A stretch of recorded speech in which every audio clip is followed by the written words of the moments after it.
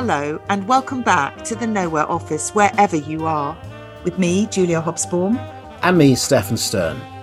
This is the podcast which looks at the world of work as it is, as it could be, should be, might be, with some of the leading thinkers and doers of the day. Well, we're still rooted in Europe this week. We've gone back, not to Davos where we were for the last 3 episodes, but to the recordings we made in Vienna at the Global Drucker Forum. And we're bringing you Roger Martin, Professor Emeritus at the Rotman School of Management, University of Toronto, the best-selling thinker and author, one of the people voted #1 management thinker in the world. What a glorious title that is. And Stefan, you caught up with him, didn't you? Yes, it was great to catch up with Roger. You had that spirit in Davos, but I think also in Vienna too, coming together again after so many years, and we hadn't really been together, seeing each other in real life, as we say. And with Roger, you always get so much. You get the sort of analytical, you get the big picture stuff, but also very human level. He's been talking about what he calls retail and wholesale management, small scale, remembering the human, and also gave me some very useful thoughts about meetings and how to run better meetings, and I've been able to draw on that for a piece for the FT. Let's go to that piece right now.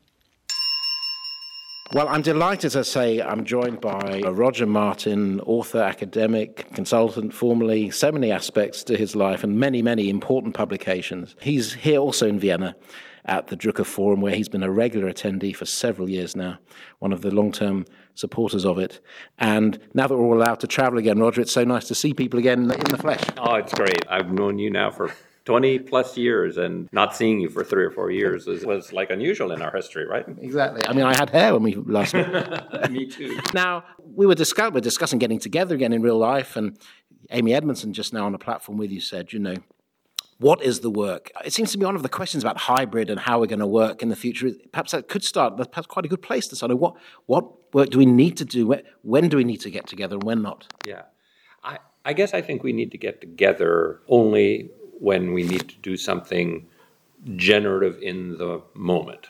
Right? So, I mean, I think in pre-COVID world, we got together for way too many things. We got together for me to broadcast something to you, right?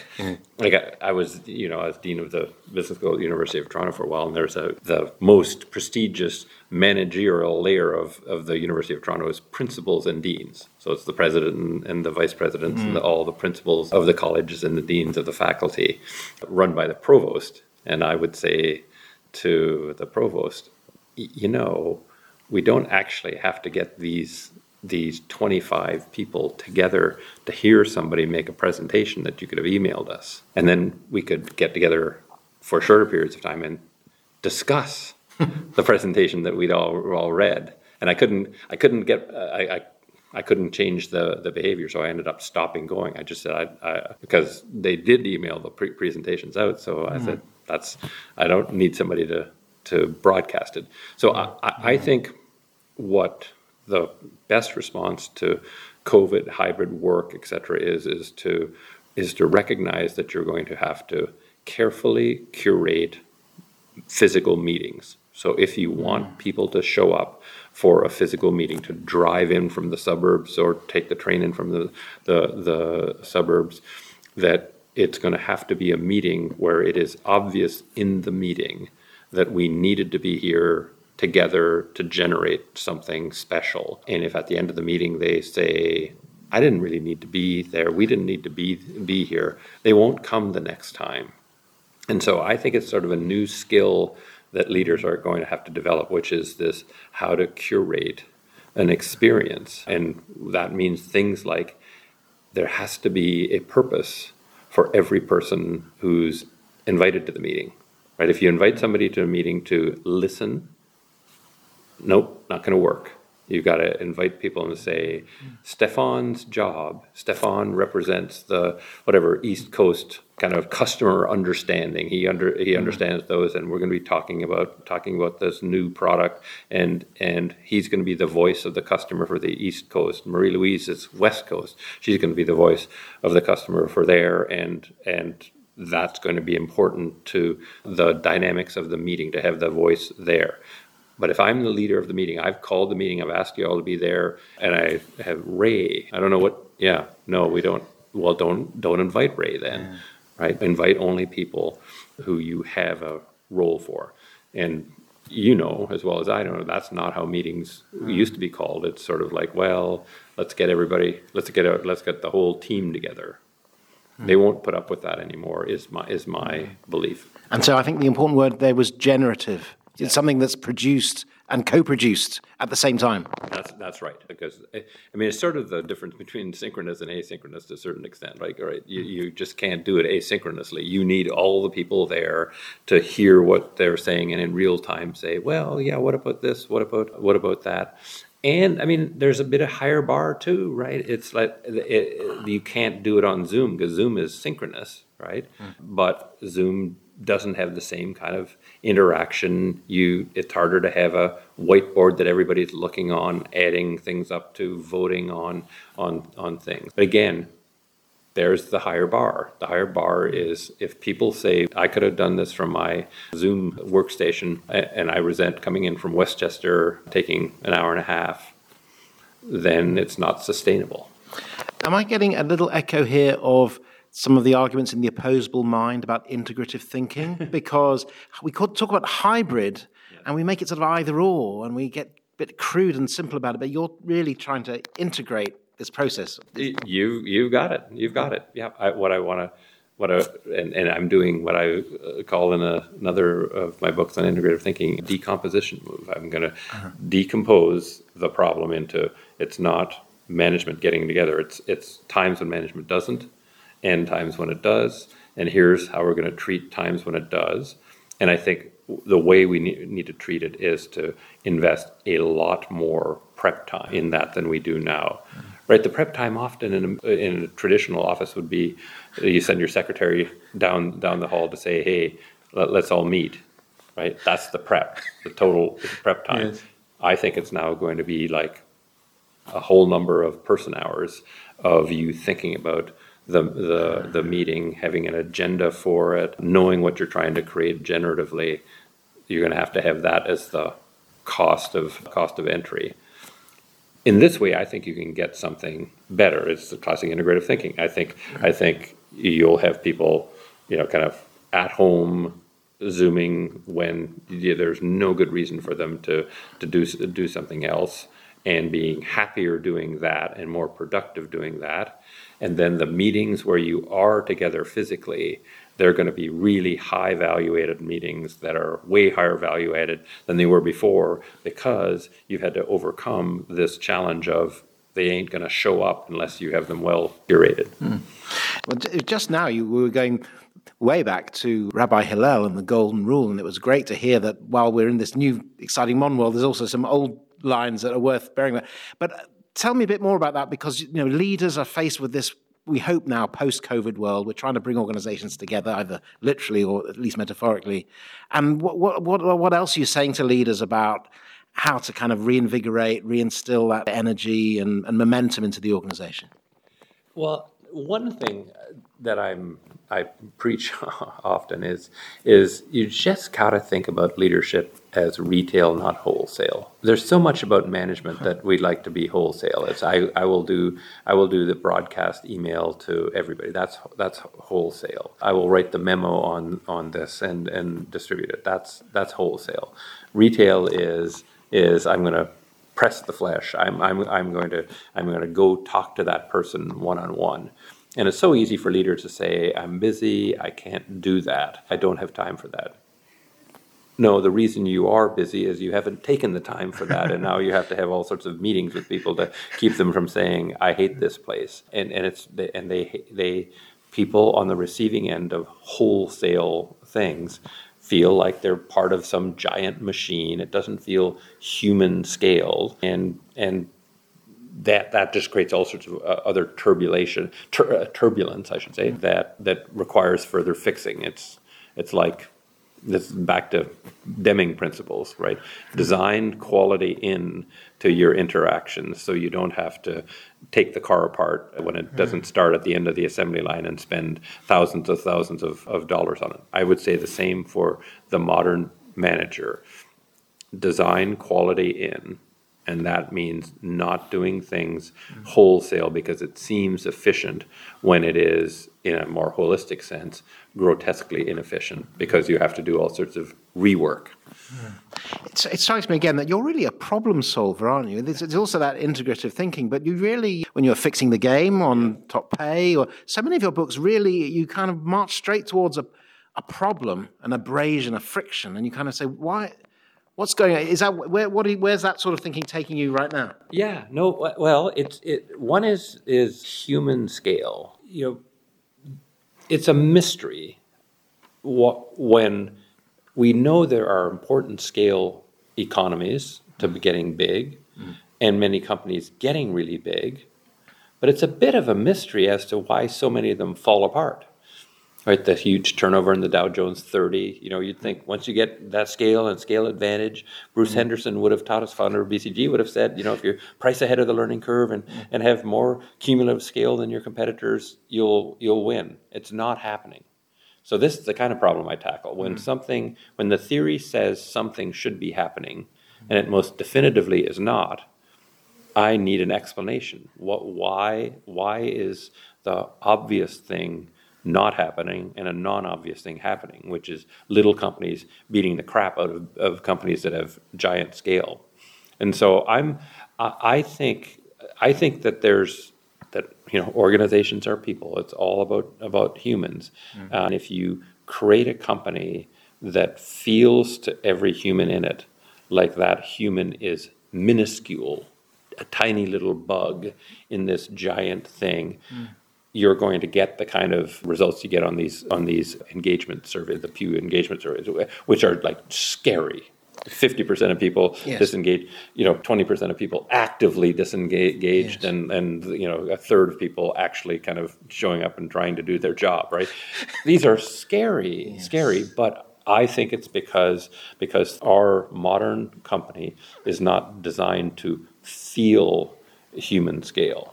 And I'm interested in, I've done a little bit of stuff with Hire lately, and I think of their solution as a human scale solution. It's aimed at, they don't explicitly say it, but I think in behind why it's as successful as it is it takes a large company like a $50 billion company and have it feel to everybody in it as if they are part of a little thing, and they don't feel awkward about it. Yeah, this harkens back. I have this sort of like weird mental filing system where I have experiences where I think that's interesting, but I have no idea what to make of it. So I just file it away until I have. And this was a conversation that I had with a colleague of mine at Monitor Company. It would have been in the early 90s, so we're talking 30 years ago. And he was an architect by training, turned strategy consultant. And we just had some spare time, and we were walking around, and he was showing me Midtown Manhattan buildings. And he would ask me, we'd go into the lobby of an office building or you got a museum or whatever, and he would say, how do you feel? Like, do you feel comfortable here, or does it feel a little off to you? And I would tell him what I felt, and after a few buildings, he would say, so here's the deal. You say you feel comfortable in all the places where the architect has been careful not to make you feel small, not to give you cues that you are tiny. This is grand and you are tiny. In fact, the ones that you liked best were the ones where they have consciously tried to break up the space in a way that makes you feel like you're not small. And Grand Central Station was one of them, and it is huge and grand, but I felt comfortable. And if you think about it, there's all sorts of ways, tiers, layers, little nooks and crannies, and the like. And it didn't make me feel tiny, even though they call it Grand Central Station. So that's been in the back of my mind for 30 years, and I'm more thinking that the big companies of today are sending more and more cues to their employees. You are Stefan, you're little. You're tiny, tiny, tiny little gnat. Now, it's important that you're there, and we need all of you people working hard. But they make you feel that way. They wholesale too much to you. Yes. They are quite explicit about how much they are happy to standardize in a way that is annoying for you but really handy for them. It's sort of like, yes, we'd like to give you that extra benefit that you're looking for, but if we did that, it would screw up all of our systems. Standard is this, right? What is that essentially designed to make you feel? Small, tiny, inconsequential, as opposed to a system that would say, and some companies are getting better at this, is saying, here you qualify for $10,000 worth of benefits, and here's the whole menu. You want daycare, you want Stefan, to design your own way to spend it. That's like perfectly tuned to you. And it doesn't matter how complicated that is for us, because it's about you. What do you feel? You feel big rather than feel small. The architecture point's so nice. Among financial journalists, we used to have a joke. I think we called it the inverse atrium rule. And the bigger and grander the atrium and the fountain, the more likely the bank was about to collapse. So we were touching on that, but not quite to such a systemic point as you were making. But going back to your early training as an economist that you also just mentioned, I mean, the Pew and the Gallup surveys about the lack of engagement. As you know, formal, conventional economists scratching their heads in mature economies about terrible low productivity, certainly in the UK. I think less so in the US, but still a problem. But then you look at the lack of engagement. Well, it's not surprising. You've got all these disengaged people. How are they going to be productive? And productivity for me always. Productivity is just a process. It's continuously improving. You can't make these giant jumps in productivity. It's of any company. You're just getting a little bit better. How does that happen? It happens by having engaged employees who are saying, you know what, the way we're doing this is it's okay, but it could be this better.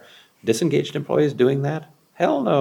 They're going to do Sudoku. And instead of trying to figure out how to make things just a little bit better, just a little bit better, just a little bit better. So I suspect there is a direct correlation. And Gallup and Pew do some work on that to say correlations with productivity and the like. And I buy it totally.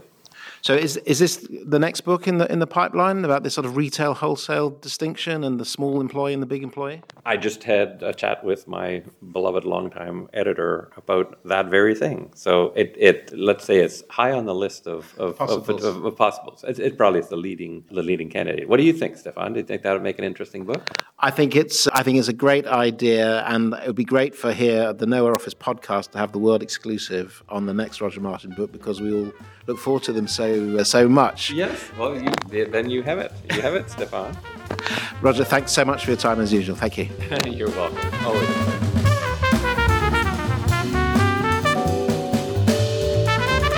Well, he was brilliant, actually, wasn't he, Roger Martin?